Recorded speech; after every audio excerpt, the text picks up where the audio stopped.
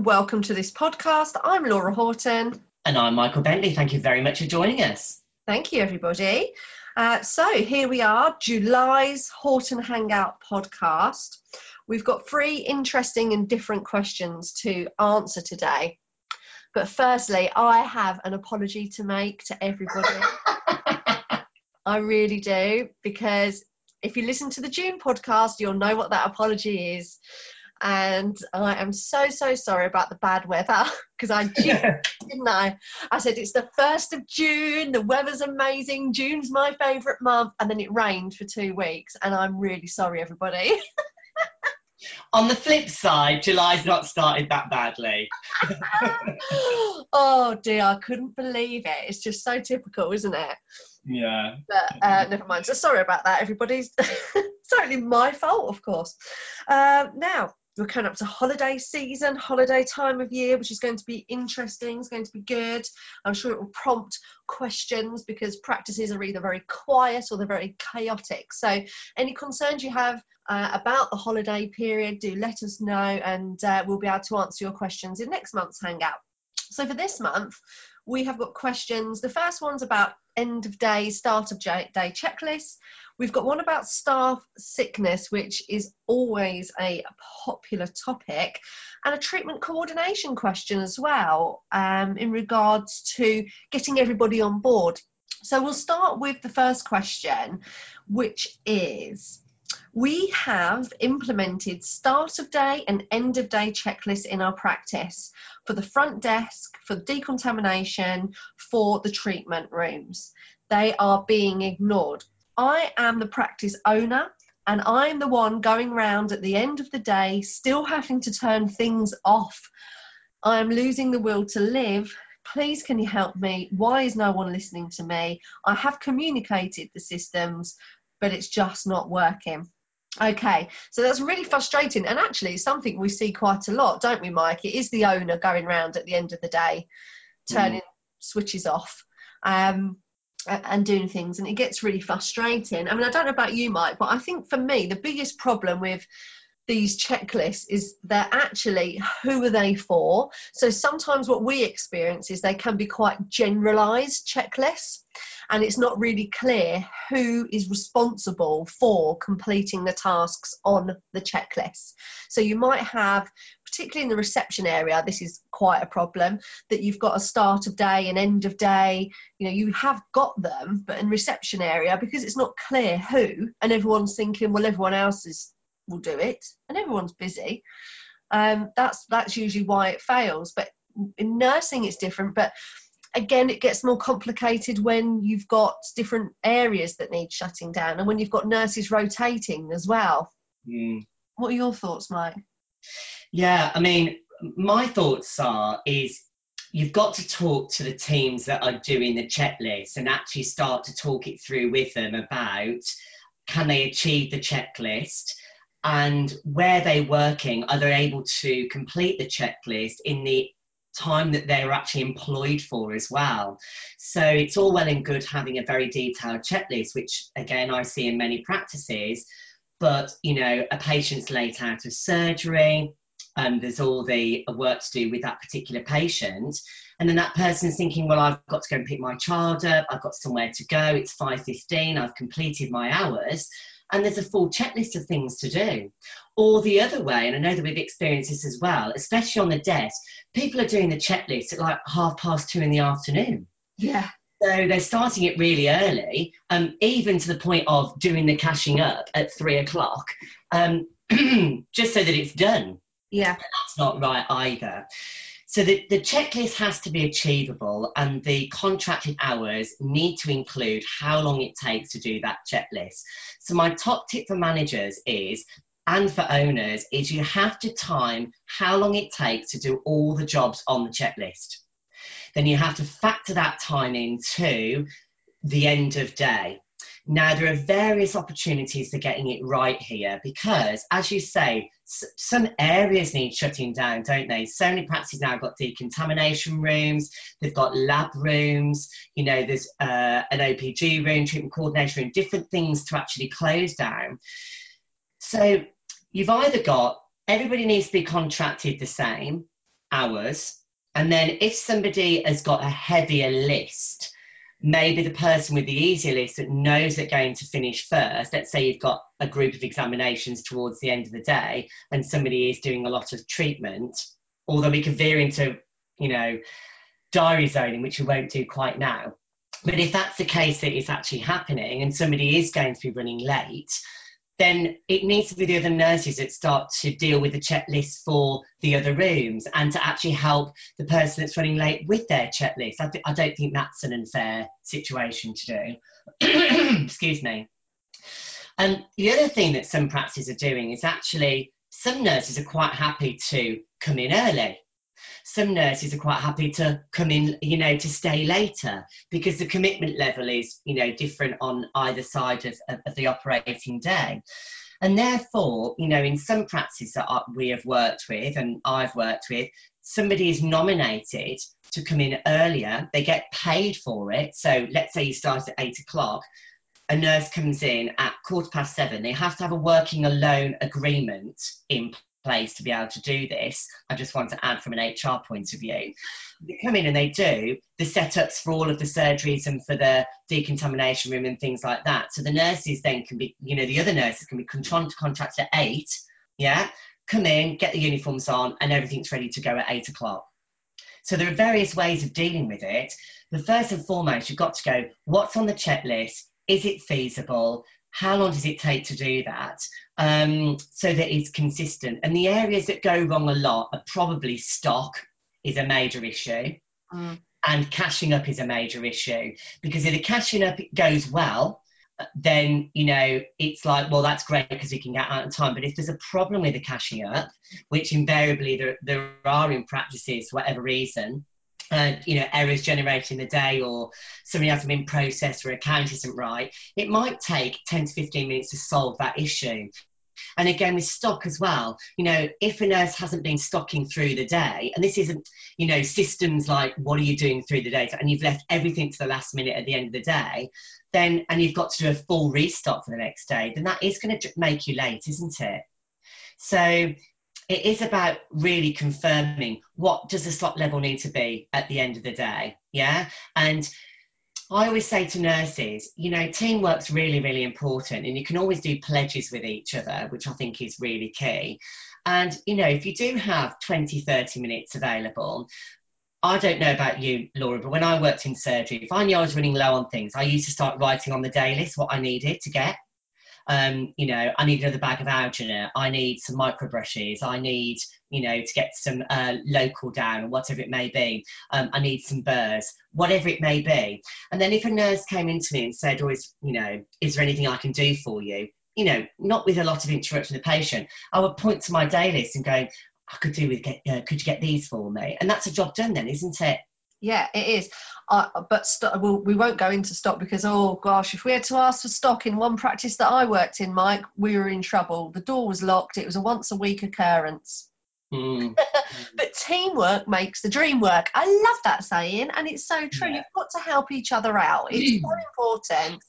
And I think one thing just to add really in around the subject of time here is what we're experiencing more and more over the last year or so is the hours of the business aren't right for practices, and so many practices are having this half an hour situation in the mornings, and it's happened a number of times to practices this year even that we've been to.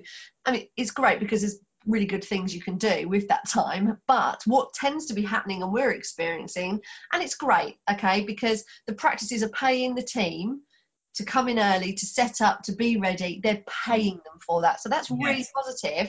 But they're paying them for half an hour in the mornings and they're only allowing 15 minutes afterwards, or maybe they are allowing half an hour afterwards. So that's what you've got to look at here. What is the actual situation? So for me, 15 minutes prior to the first patient is absolutely fine. You don't need any more time than that unless you're doing a morning meeting. So if you're going to do a morning meeting, then yes, 8:30 for example, that's when the morning meeting starts. You should be finished by 9:45. If it's going on longer than that, then That's another topic to address.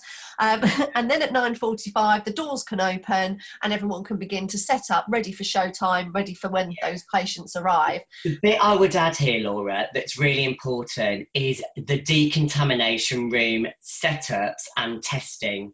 Yeah. And this is where the nurses do start to argue is probably the one word, but some people take that as responsibility and others are quite happy to let others do that. And that, you know, it's fine to do 15 minutes for a setup of your own surgery for the day. And that, you know, there's a lots of elements to that, you know, lab work and stock and, you know, and checking things through and, you know, and all of your things and just making sure that everything is where it needs to be.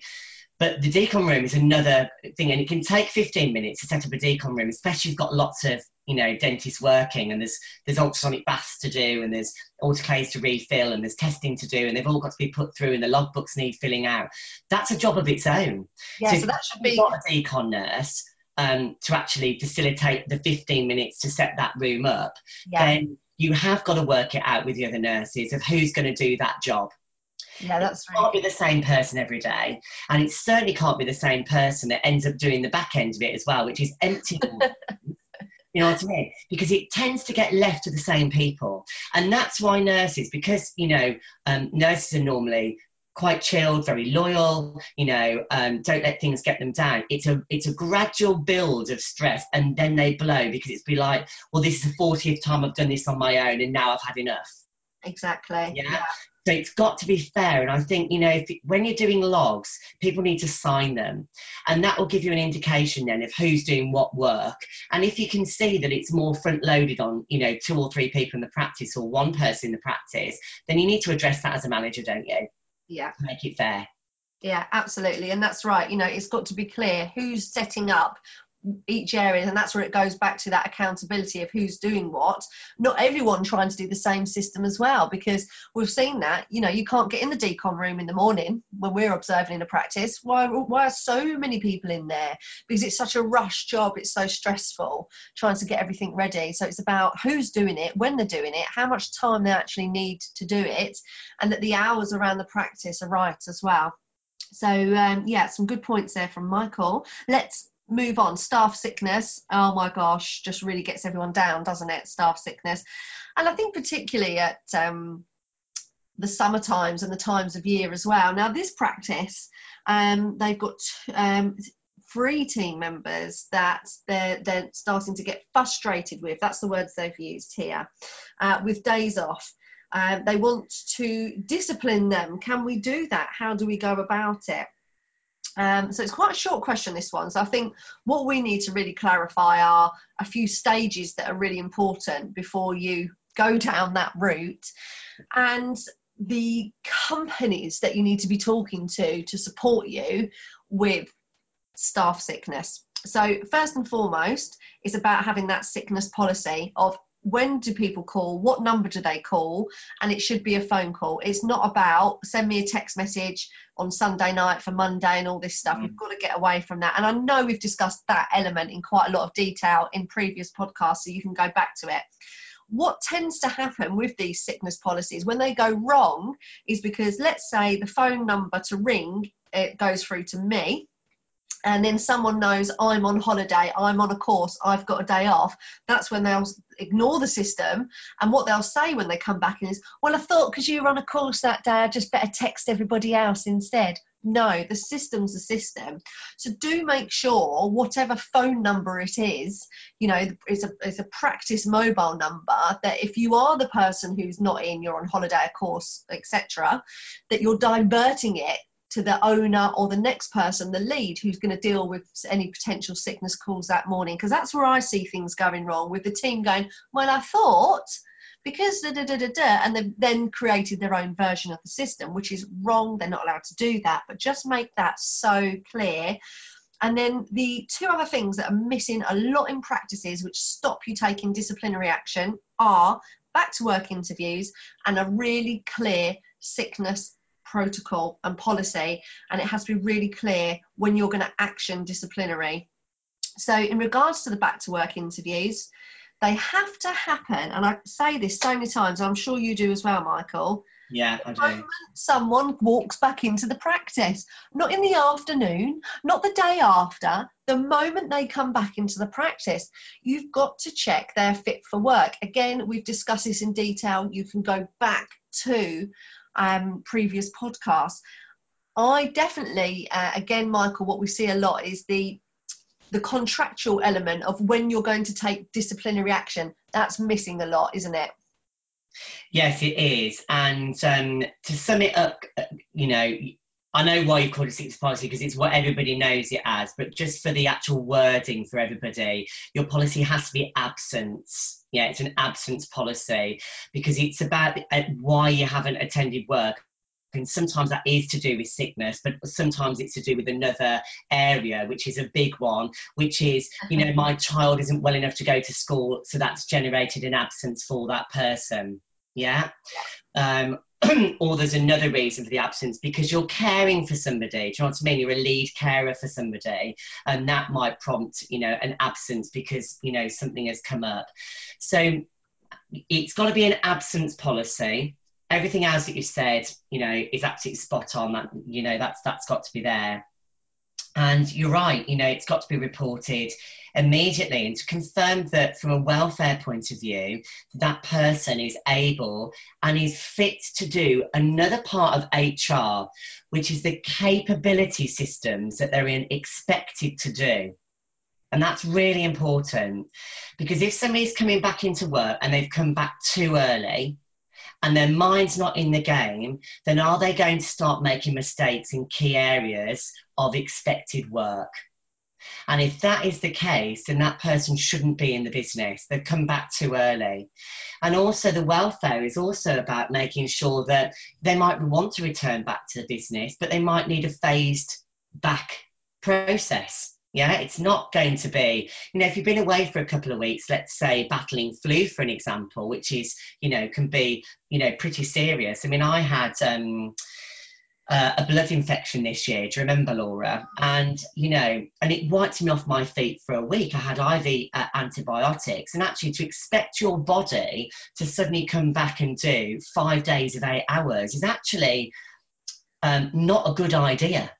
You know what I mean? So you've got to decide whether somebody does need a phased, back to work experience, and also where are they going to be in the business. And that will depend on how big your team is, and whether it's like, well, you could do this role today, or you're able to do this today. So some people might not go straight into frontline care immediately if they've been, really poorly, or they've got, a major situation going on that might be having effect on their mental health, which is a massive area too. Because this is where absences are generated now, aren't they? It's really important that you're very holistic with your response to team members, and you get that right. Back to your case in point with the contract is, yes, you've got to have a threshold in your contracts for when disciplinary action may be taken. And that's the thing. And for most practices, they put in about, a week, 7 to 10 days, something like that, in a rolling, year period. But I want to reassure you with something. 2 things. One is if somebody has a genuine illness away from the practice, or they have got mental health, issues which are confirmed by doctors, and they're having support, medications, anything like that. They've got epilepsy, they've got diabetes, they've got, cancer, all of the areas where you think, well, that would be an unfair scenario, then of course you are going to be going down the disciplinary route. The only reason why you'll be going down the disciplinary route will be mismanagement of regular absences that are being created, which is, but we're going back to the duvet days, aren't we? Yeah. The days off after bank holidays, the days off after, having a holiday are quite popular. You know what I mean? The repeated Mondays. Repeated absences. You're looking for patterns of absence, or somebody's child is consistently developing a pattern of those one-day illnesses. And then you do have an opportunity to say, this is effect on the team, and we cannot plan for these absences in practice. And therefore, you do need to start to source different solutions, because if your child needs another day of school, then it needs to be maybe your husband or partner that takes an active role or has the sickness day, has the absence from their work. Because otherwise, you may be, going down the disciplinary route for, a pattern of several absences created by this one thing. And I just want to mop up one other thing, which I think is important as well, is if you are called at work and, let's say, we're working now and something happens to you or I, Laura, and we've got to go, then that is a different type of absence. Yeah, it's an emergency absence. You didn't see it come in. I didn't know it was coming. You didn't know it was coming. And that's not dealt with under regular absence. Yeah. So you can't be disciplined for that. Yeah, because that was something unexpected. So if you're the main carer for your mum, dad, whatever it may be, and you've got to go because something has happened, then you've got to go. That is the way that it is. And the same with, a child as well. That's covered by a different section of absence management. And sometimes people get those two mixed up, and they start to move down the absence route, and that is incorrect. And then just to finalise this area before we move on to the final question, you do need an HR company to support you. You do need to get their advice. Oh, yes. And you must, before you do anything, doesn't matter even what they've said, you must call your employer's liability, because they will give you the final yes or no of what you can do. And that is essential. So it is essential. Because remember, a lot of, the tribunal system has gone back to the old format, which is basically the employee can go to a tribunal and they don't have to pay any fees. So, a few years ago, the tribunals went down dramatically because there was, people had to pay to start to use that service, and now that's gone. So people are going back to that. And I want to point out one more thing before we move to the next question. The days of team members not knowing HR protocols are gone. They can listen to a conversation that's happened in practice and they go, yeah. Then they go home and they start researching on Google. So if you've got something wrong or you've not prepared yourself correctly, you could be faced with a barrage the day after. Yeah, and don't forget they've got ACAS they can ring as well. And ACAS will tell them exactly what's what. Yeah, so the days of blagging it, I want to say, are gone. Don't blag HR. Please don't. If that's the only thing you take away from this podcast, if you're blagging HR, you're making a mistake. Well, the next and final question is about treatment coordination, and that's most definitely something you can't blag. No. This is a really interesting question, actually, and I wouldn't have thought we've answered a question on treatment coordination from this angle before. So this is from a practice manager. The owner wants to implement treatment coordination. They have already internally recruited 2 people for the role. Brilliant. But the rest of the clinical team, the dentists, are not on board and they don't want this role. Where should they start? What should they do? And I think there's some really good positives here. They've recruited the role. The owner wants it. That's really positive. And they want to implement it into the practice. Brilliant, because it's going to support everybody. One of the things that's happening here is we've got change. We've got a change that's about to happen, which can be quite a big change in a business, in a dental practice. And naturally, people don't like change. So that's one thing, first and foremost. The other thing is it's the fear of the unknown. So if you haven't really designed the systems that you want to implement, if you haven't really looked into the way treatment coordination can support your business, and we've got a fantastic vision plan. If you'd like a copy, let us know. We've got a fantastic vision plan for the role, which breaks down all the different ways you can use the role. So if you're just saying to associate dentists, we're going to use treatment coordination, but you haven't got any further details for them, any further information on how, when, what, we haven't designed the systems, we don't know, it's just a lovely idea, they're not going to get on board with it and it's going to fall flat on their face. And I think the other thing I'll add to the mix as well is treatment coordination you start with one dentist or two dentists for the first month, and then you slowly move it out to other dentists once you've decided, of course, which areas you're going to implement. And it really is about getting everyone on board. So this practice are right. They want the team on board. That's brilliant. Treatment coordination, I think that one of the worst mistakes people try and make with it is that it's just about the TCO, because it's not. It's about absolutely linking every single role together. The front of the house, the dentist, the hygienist, the practice manager. It's a full team approach, and I liken it to a wheel. The TCO is the middle, and everyone else is the spokes that help that wheel go round. They're the one communicating to everyone, making sure everything's great and fantastic and you've got great systems. But I think, I don't know about you, Michael, but I think it sounds really positive. They just need to get everybody on board before they can start moving forward. Don't go gung-ho now when people aren't on board. It's only going to fall. It's only going to fall flat, isn't it? Yeah, absolutely. And, you know, as you say, it is a massive change for practices. And my advice would be that you don't need, what you need to do is, as what you said, is, you know, explain the role to everybody so they know what's going on. That is number one. That's just sharing the vision plan, isn't it?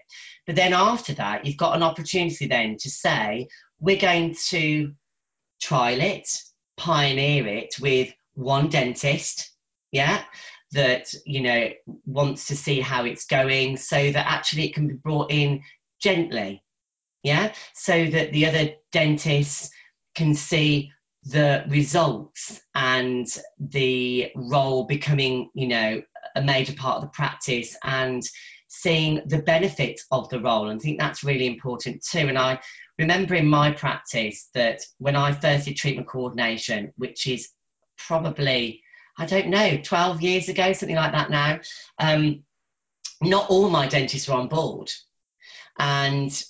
But we built the treatment coordination room. Everybody knew it was happening. There was a full vision plan for it. And I just worked alongside the dentists that wanted to, you know, use it immediately. And we found our way with it. And one of the things that was really good is that because it was a new role and you're just, you know, finding your feet, some things, as you know, Laura, will go wrong, won't they? You know, yeah. Or communications that you have don't go the way that you thought they were going to. And it's a build-up of confidence from all sides to get it right. But when somebody wants to do something, and I alerted to Martine, who was like, you know, we were like, we want this, we want it to work and everything like that, that, you know, we spent all that time working together. So when we, you know, occasion we did hit a bump in the road, we were both wanting to sort it out together because we both wanted it to work. So lo and behold, a little bit later, Joe, who's the other extremely fabulous guy, was like, no, you're taking the communication away from me, and, you know, things like that. Once he sort of started it working, he was sort of curious. And I said, well, you know, should we start doing a little bit for some of your patients? Why don't we do some options meetings for a few patients? And he was saying, oh, this patient won't have a root therapy appointment. And I said, well, we'll see, won't we? You know, I'll explore the options after you've done the presentation, and we'll you know, we'll go from there. And then we were having some really good successes, and patients were moving forward with root therapies when normally the tooth would have been extracted. And we were just building his implant list, and it was really supporting his implant cases. And lo and behold, in less than a year, Joe would not see any patient without a treatment coordination appointment being in the mix. And sometimes, you know, as you say, change is quite scary. But when people can actually see it working, and it sort of goes back to leadership as well, doesn't it? You know, effective leadership is when people can see the results, yeah, and actually something's working in practice, and you can start to provide evidence to dentists that the conversion rate has increased, the average treatment plan value has increased, the DNAs for the practice have decreased, the prepayment level is increased. Yeah, the diary zoning is is become so much better because the treatment coordinator is really concentrating on making sure the diary is working for the practice. Yeah, that actually all of those benefits start to the dentist soon click on that actually this is a major benefit for me. And the last benefit that I think is so important, and I know you'll agree with me on, is the GDC standards are so difficult now to present in terms of detailed communication with patients, understanding every available option, getting the notes right, making sure you've made a clear recommendation, making sure all of those alternatives and patients have had time to consider their options, and effective follow-up is also taken place before patients knee-jerk into treatment, yeah, and maybe make a mistake because they didn't fully understand what they were going into. That's a lot of communication time. So the real benefit of having a treatment coordinator is they can do all that work for you. You're still in control of the full treatment plan and the guidance of it, but the treatment coordinators help you deliver the communication and give the patients the time that they need. And that's why it's a real win-win for practices. And that's when the role is something truly wonderful, and why you and I are so passionate about it, you know, all of these years later, aren't we? And we love training it. And, you know, we built our lives on doing this role, didn't we? That, you know, it's in the heart of what we do on a day-by-day basis. Yeah, absolutely. That's what the core of the business is, developing treatment coordination, developing all the roles around it to make it really successful. And yes, it has so many positive effects for the business, but ultimately this is about the patients, and it's about the patient's experience, their way they're communicated to. And I'd just like to stress, it's not a sales role. This is an education role. This is a consent role. This is about supporting dentists and supporting patients, taking the pressure off the desk. It's about giving patients time, giving them a private space to talk to them. And the role also, which one of the another fantastic benefit, is that it really does drive so many systems. It really does. So, you know, there's nothing better than having a systemized business, and the role drives the systems. It's not the other way around. That's what you'll find constantly happening, that the role is just driving systems, more systems, new systems, tweaks on systems, and life becomes much less stressful. But I really need to stress that this role is not an educational role. It's not it's not a sales role. It's an educational role. It's a consent role. And for me, when we're working with new practices who contact us and they're looking to recruit a TCO, for me, my advice is they're GDC registered. I don't want someone doing the role who is from a corporate sales background. I'm sorry if anyone listening is, and you're probably doing a great job. But, you know, to me, it's all about ethics, and it's about supporting our dentists, because that's another huge fear factor and a reason why dentists don't get on board with treatment coordination, because they're worried about what that person says or does. So just to go back to that, the only way to deal with that is by to internally recruit, like this practice have, because you know those team members, you can trust in them, and they know dentistry, they know what you're all about, and then it's really successful for the long term, which is the most important thing. And it is about reassurance, isn't it? You know, I definitely want to echo what you've said, because that's so the right things to be saying. And what I want to say as well is that providing the right solutions to patients and making them understand, and almost switching the lights on so that they go, oh, I understand my options. Yeah? That's when patients make normally the choices based on a recommendation from the dentist. So the finance takes care of itself. Yeah. Because as long as you're presenting the options correctly in an educational way and people understand what they're doing, then they're likely to move ahead with that. And that's what I found in practice. And I know we come from very different backgrounds now, because I did a lot of general dentistry, and your practice was very high-end dentistry. So but it's the same, isn't it?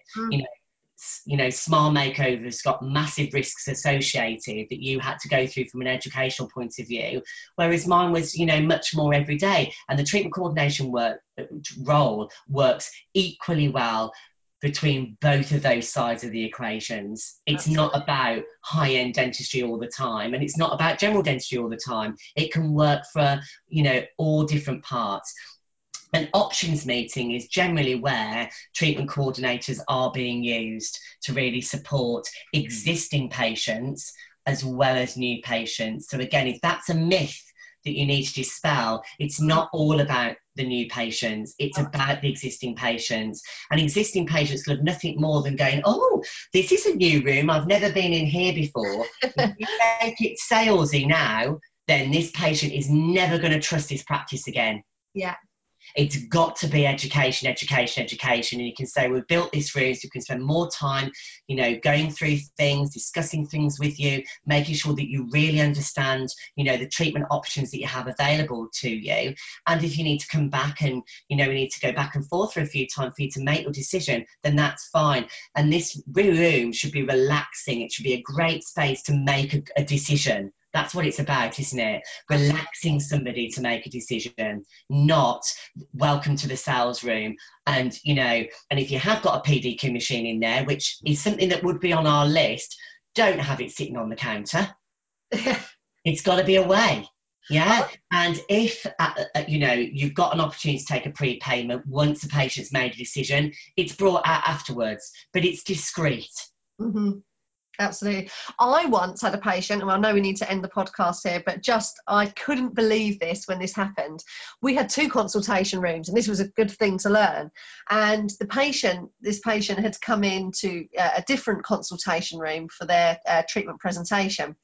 And I collected the patient, came in, we all sat down, patient, dentist and I, and the patient went, "What's this then? The closing room?"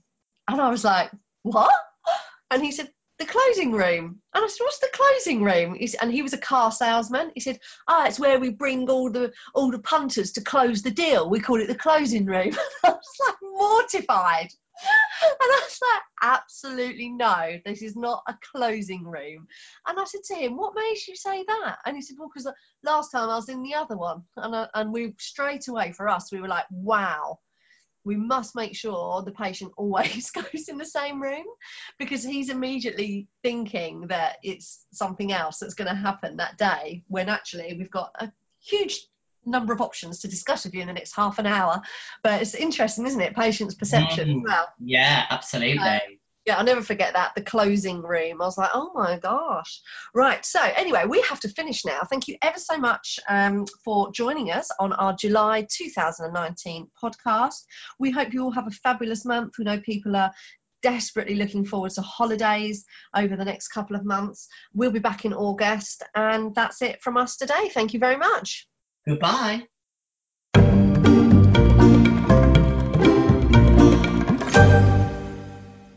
Thank you for listening to this podcast. Please subscribe so you can be notified of our next episode.